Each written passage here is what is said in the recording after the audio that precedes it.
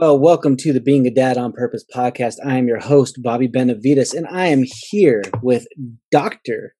Adam Starks, a good friend of mine from living in Philippi, West Virginia. Done some great work in, he's been a huge supporter of mine for a long time, and I'm a huge supporter of his. And he's just a really great dude. And so, anyway, I'm glad to have him on the show. Dr. Adam Starks is a former foster child and author of Broken Child, Mended Man, an autobiography. Dr. Starks and his siblings grew up in abject poverty in rural Virginia. However, Adam's story is not your typical account of a foster child who went on to beat the odds. Dr. Starks went on to study business administration at Eastern Mennonite University, earned an MBA at Strayer University, and a PhD in organizational leadership from Capella University. Dr. Starks has an important message to share with foster parents, foster care professionals, and educators. Don't ever give up on us. Dr. Starks believes his positive foster care experience and the adult outcome can be replicated when foster parents, social workers, and educators understand the intricacies and importance of their roles raising healthy foster youth and preparing them for adulthood. He also delivers a powerful personal message to current foster youth preparing for emancipation by instilling a message of embracing community and self-discovery. So I'm going to be putting his information in the show notes because, he's a great speaker, great educator. Like he speaks into some great stuff. And his book, Love Will Find Your Home, is a fantastic book to read for kids to understand the foster care system, for you to understand it, and for you to understand the value of it. So all that to introduce and to welcome Dr. Adam Starks to our show. Thank you so much for joining us. Yeah, I'm glad to be here and grateful to have your friendship, as you mentioned, and your support. So thank you. Yeah. Well, I'm glad to have you on this podcast because, we have dads from all walks of life that are on this show, that listen to this show, that are part of our group on Facebook, that, engage with us on all social media. And so, it's great to have this kind of voice on because I know that there are dads who have gone through the system as well, who have gone through foster care system, who have been foster parents. And so understanding the intricacies of it all, I do not, right? I've never dealt with that. I've never been a part of it. I've met many children who've been a part of it, and I've met many adults who've been a part of it. And so what I'm hoping to do today is just to hear you a little bit more about your story, talk a little bit about more about this book, Love Will Find Your Home, and then also just talk about how it's how being a part of the foster system has influenced your fatherhood, and how it can how you can empower and equip new dads or dads who are considering the foster care system. Yeah. What that means. So I think it's going to be great today. Absolutely. Yeah.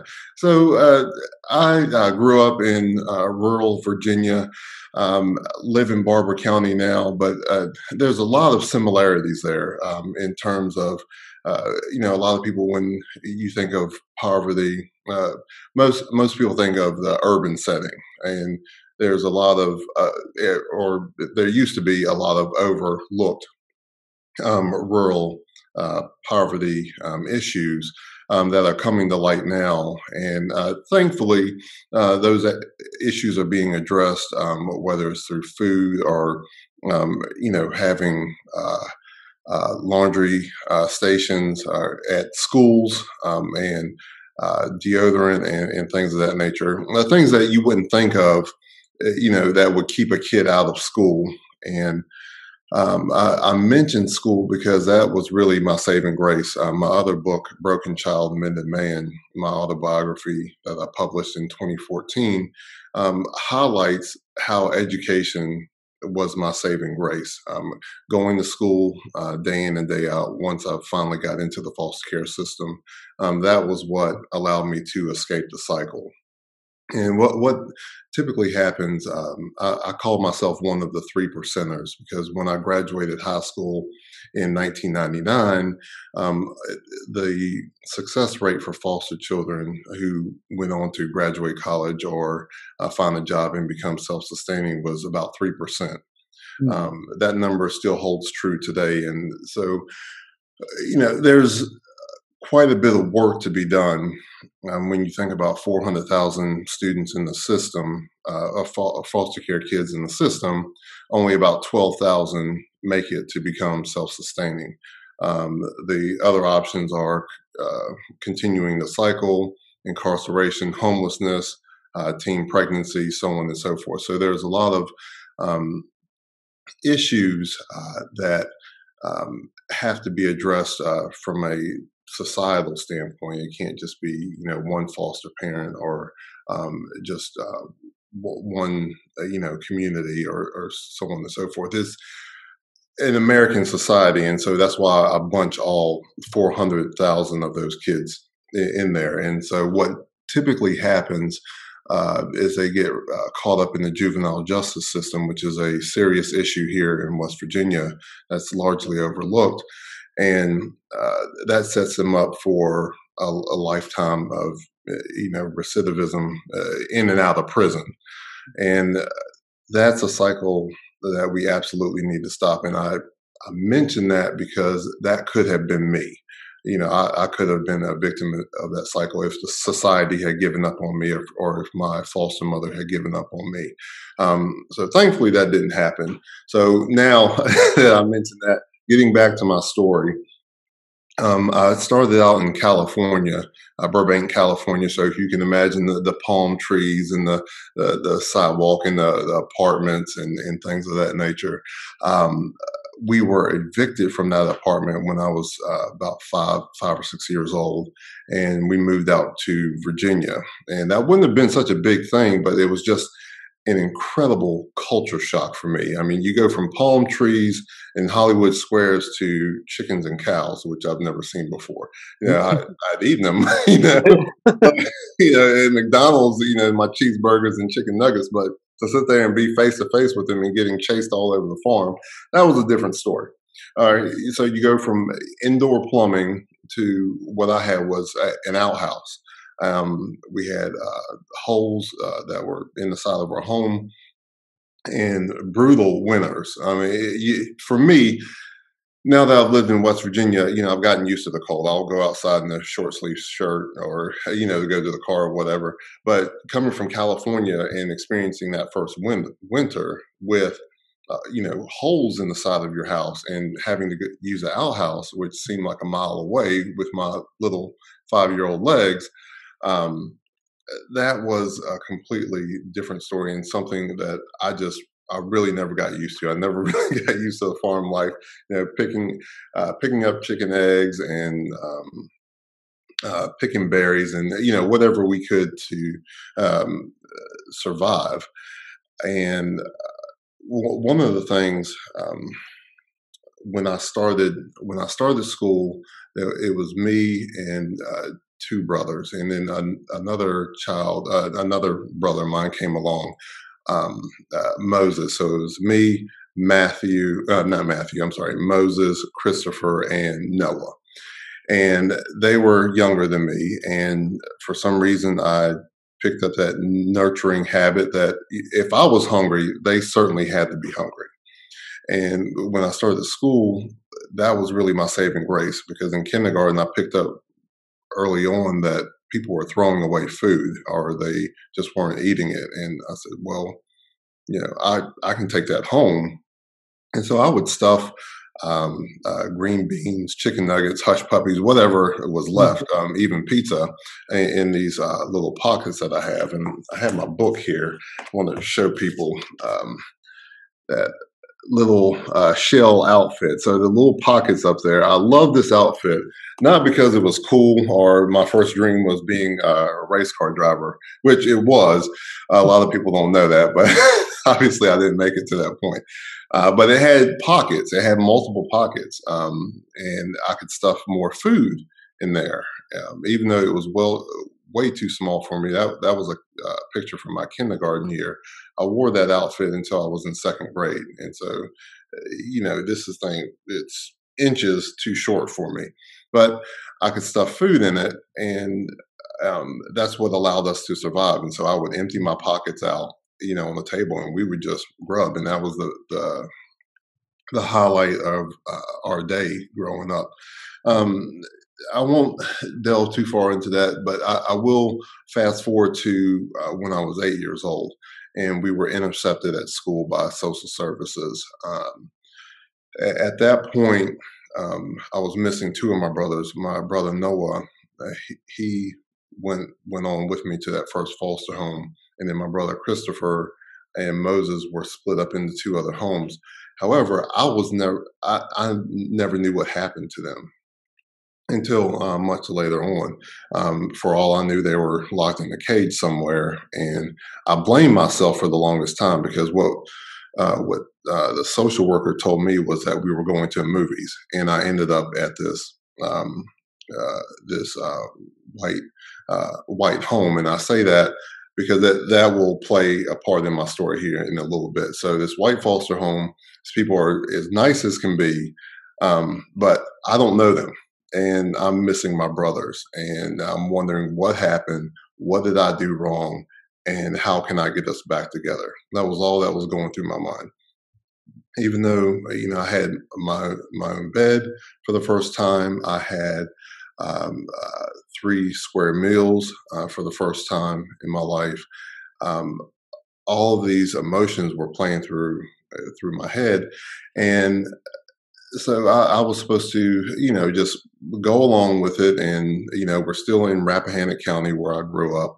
And it's just supposed to go. So kids are just supposed to, yeah, everything, yeah, all my belongings, everything is just tossed to the side. And now I'm supposed to start this brand new life and go to school like nothing had ever happened. And so, um, I think for most kids, we are resilient, but I think grown-ups underestimate just how much kids can understand and handle. And so, going back, what I typically tell people in my speeches, especially social workers, is talk to the kid, talk them through the process, so they're not so scared, and so they will eventually understand that this was the best route for them. I mean, of course, as an adult, I understood that looking back, but at the time, it was another unnecessary traumatizing experience because what I was going through, as bad as it was, that was my normal. And I knew I could depend on seeing my brothers. I knew I could depend on um, seeing my mother, even though she wasn't taking very good care of us, because she couldn't. It wasn't necessarily by choice. She was addicted to alcohol. She had unchecked paranoid schizophrenia. And so, even though she loved us, there was no way she could really take care of us the way that we needed to be taken care of. And so, that's when social services steps in, as society's eye protector of children. um, they're supposed to put us in a better position so we can succeed later in life. At least that's the way it's supposed to go. Doesn't always happen that way, but in my case, it did. And so, moving forward, this white foster family, they were trying to take care of me. And of course, it's the late 80s, late 80s to early 90s. Hip hop is coming onto the scene, and I'm this country bumpkin with this with these tight clothes on, and smelling kind of funky, and just all around different. I'm still to this day socially awkward, but you know and that started really early on.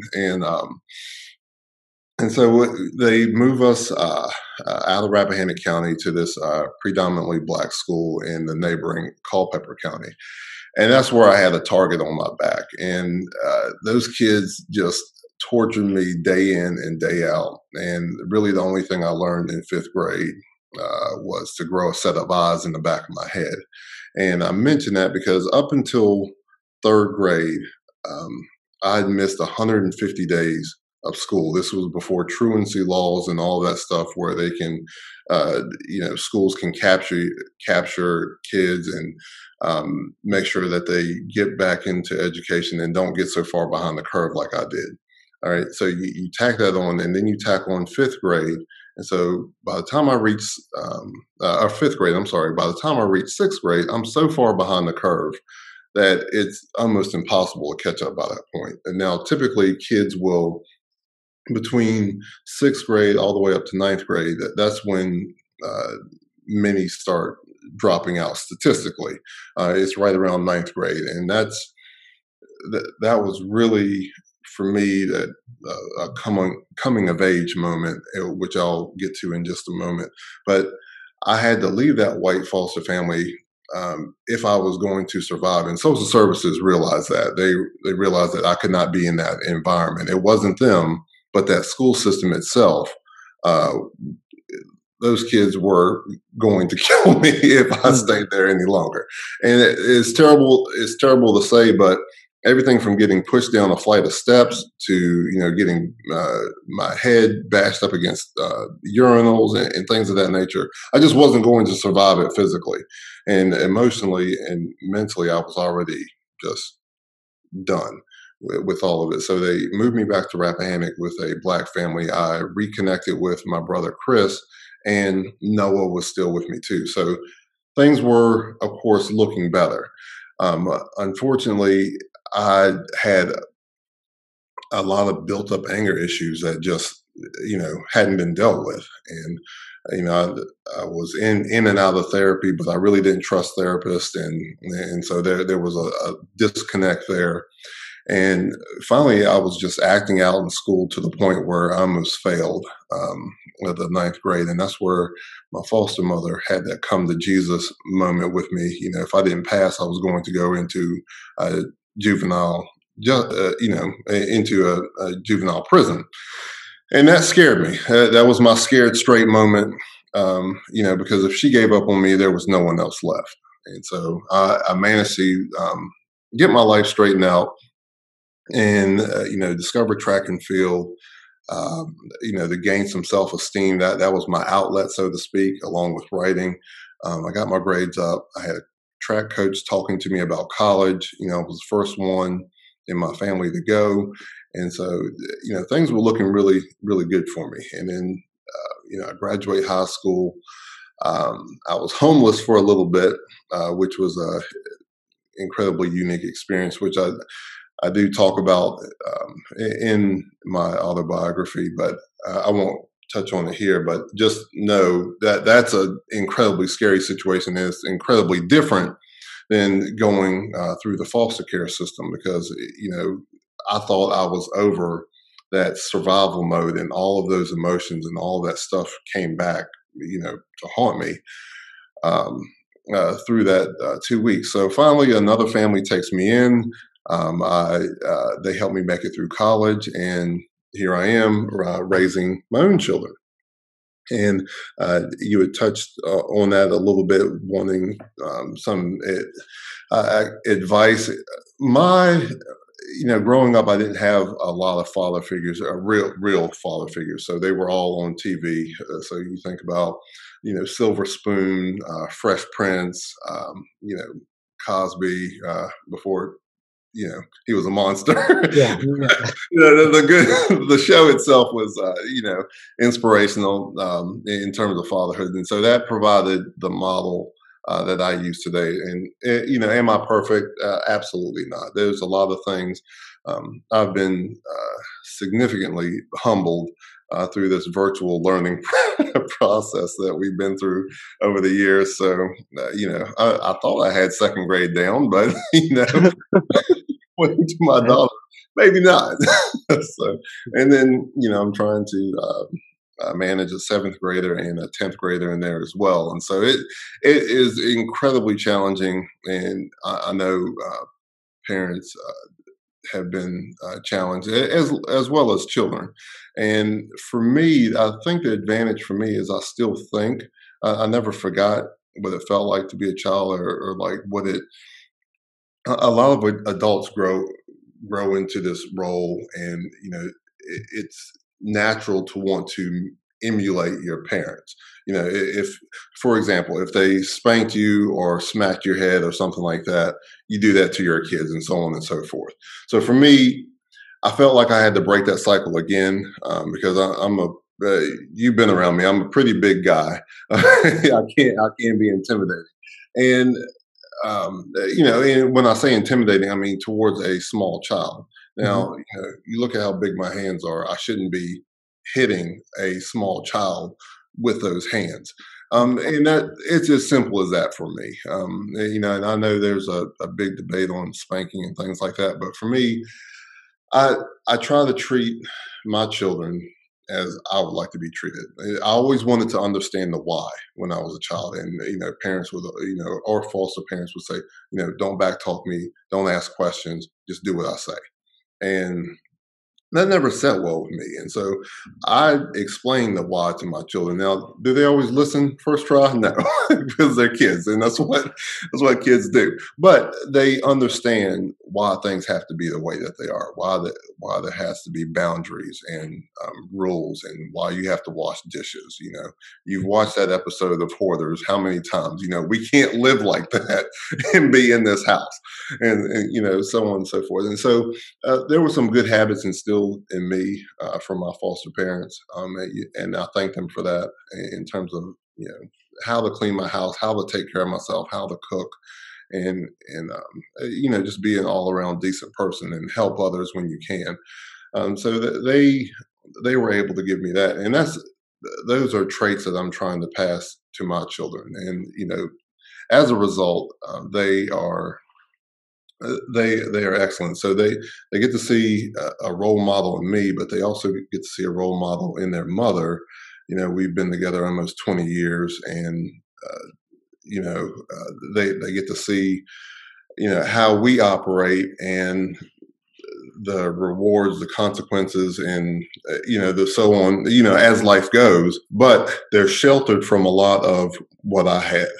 What I had to go through, which is a good thing in some aspects, and in others it makes me worry about their resilience. Will they be able to overcome hardships? And I say that because one of the things that inspired me to write my book was a book called Love by Leo Buscaglia, and I well, the opening chapter, he talks about a girl that grew up in the nuclear family, and she went on to go to college, and she earned her first B.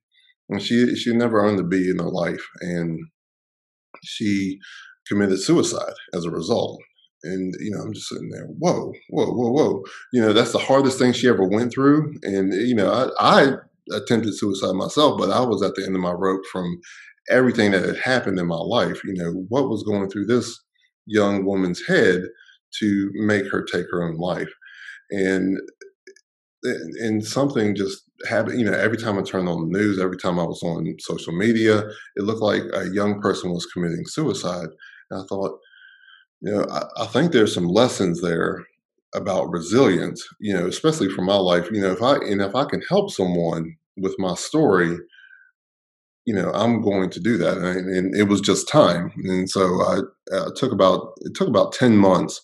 Um, but if you had asked me, when I was that little country boy from Podunk, Virginia, if I would write a 100,000 page book about my life, I would have laughed at you because one, I couldn't string, 10 sentences together, much less, a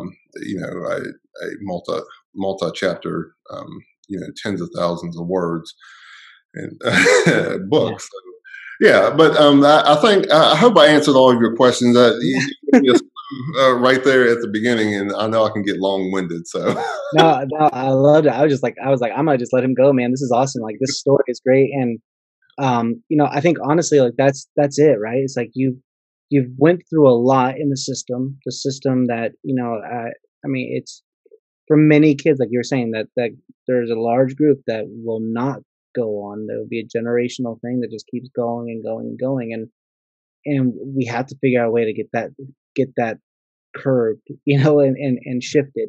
Um, so yeah, we have to find a way to speak into that, and we have to find a way to address that. But when it comes to that 3%, like what caused that? And you shared like you found ways to keep pushing forward, and you had people in your life who continue to guide you to push forward. And now you're watching your kids grow up, and you are trying to push them in the right direction, and you're pushing forward with them. And I think that's the message we want to send to dads, right? Is that dads that have been through the system, look, it doesn't stop. It doesn't have to just stop there. Like you're like that, and I think that's your story, and that's what I love about that. is that the story doesn't have to stop at the system. Like you can push beyond it, but you have to see that there's a way beyond it. But then for Absolutely. the dads who are going to be raising foster children, they have to see that they're not just there for a moment, right? Like they like even if they are there for just a split second, even if they are there for just a moment, they can still be instilling something into the life of that child to where they see another Dr. Adam Starks come out, right? It's like, and I think that's what I wanted people to grab onto. That's what I wanted your story to tell, and that's what you conveyed so well here is that a lot of stuff, and but ultimately it's resiliency, it's pushing forward, and so I thank you for sharing your story. I thank you for all you're doing to raise awareness and to share what's gone on, and how we can be involved in making lives better for children in the system, and then also pushing forward. Absolutely. Thank you. So again, love will find your home.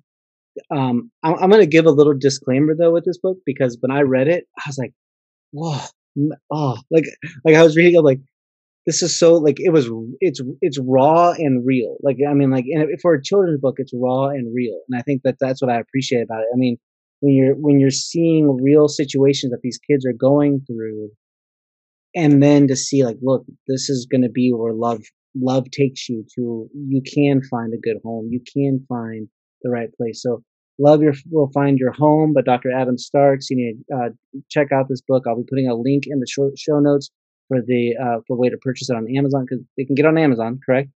Absolutely. All right. Where online books are sold. All right. Anywhere online books are sold. So I will be putting a link for this book.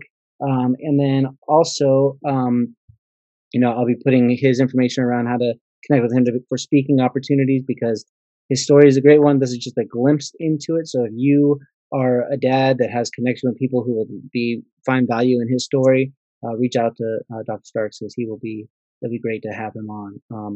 And I know you as Adam, but for the show, I am calling you Dr. Starks, because seriously, Oh, good. I am putting respect on your name, because it has to be there, man. It has to be there, because you've shown that this is what it's like to push forward.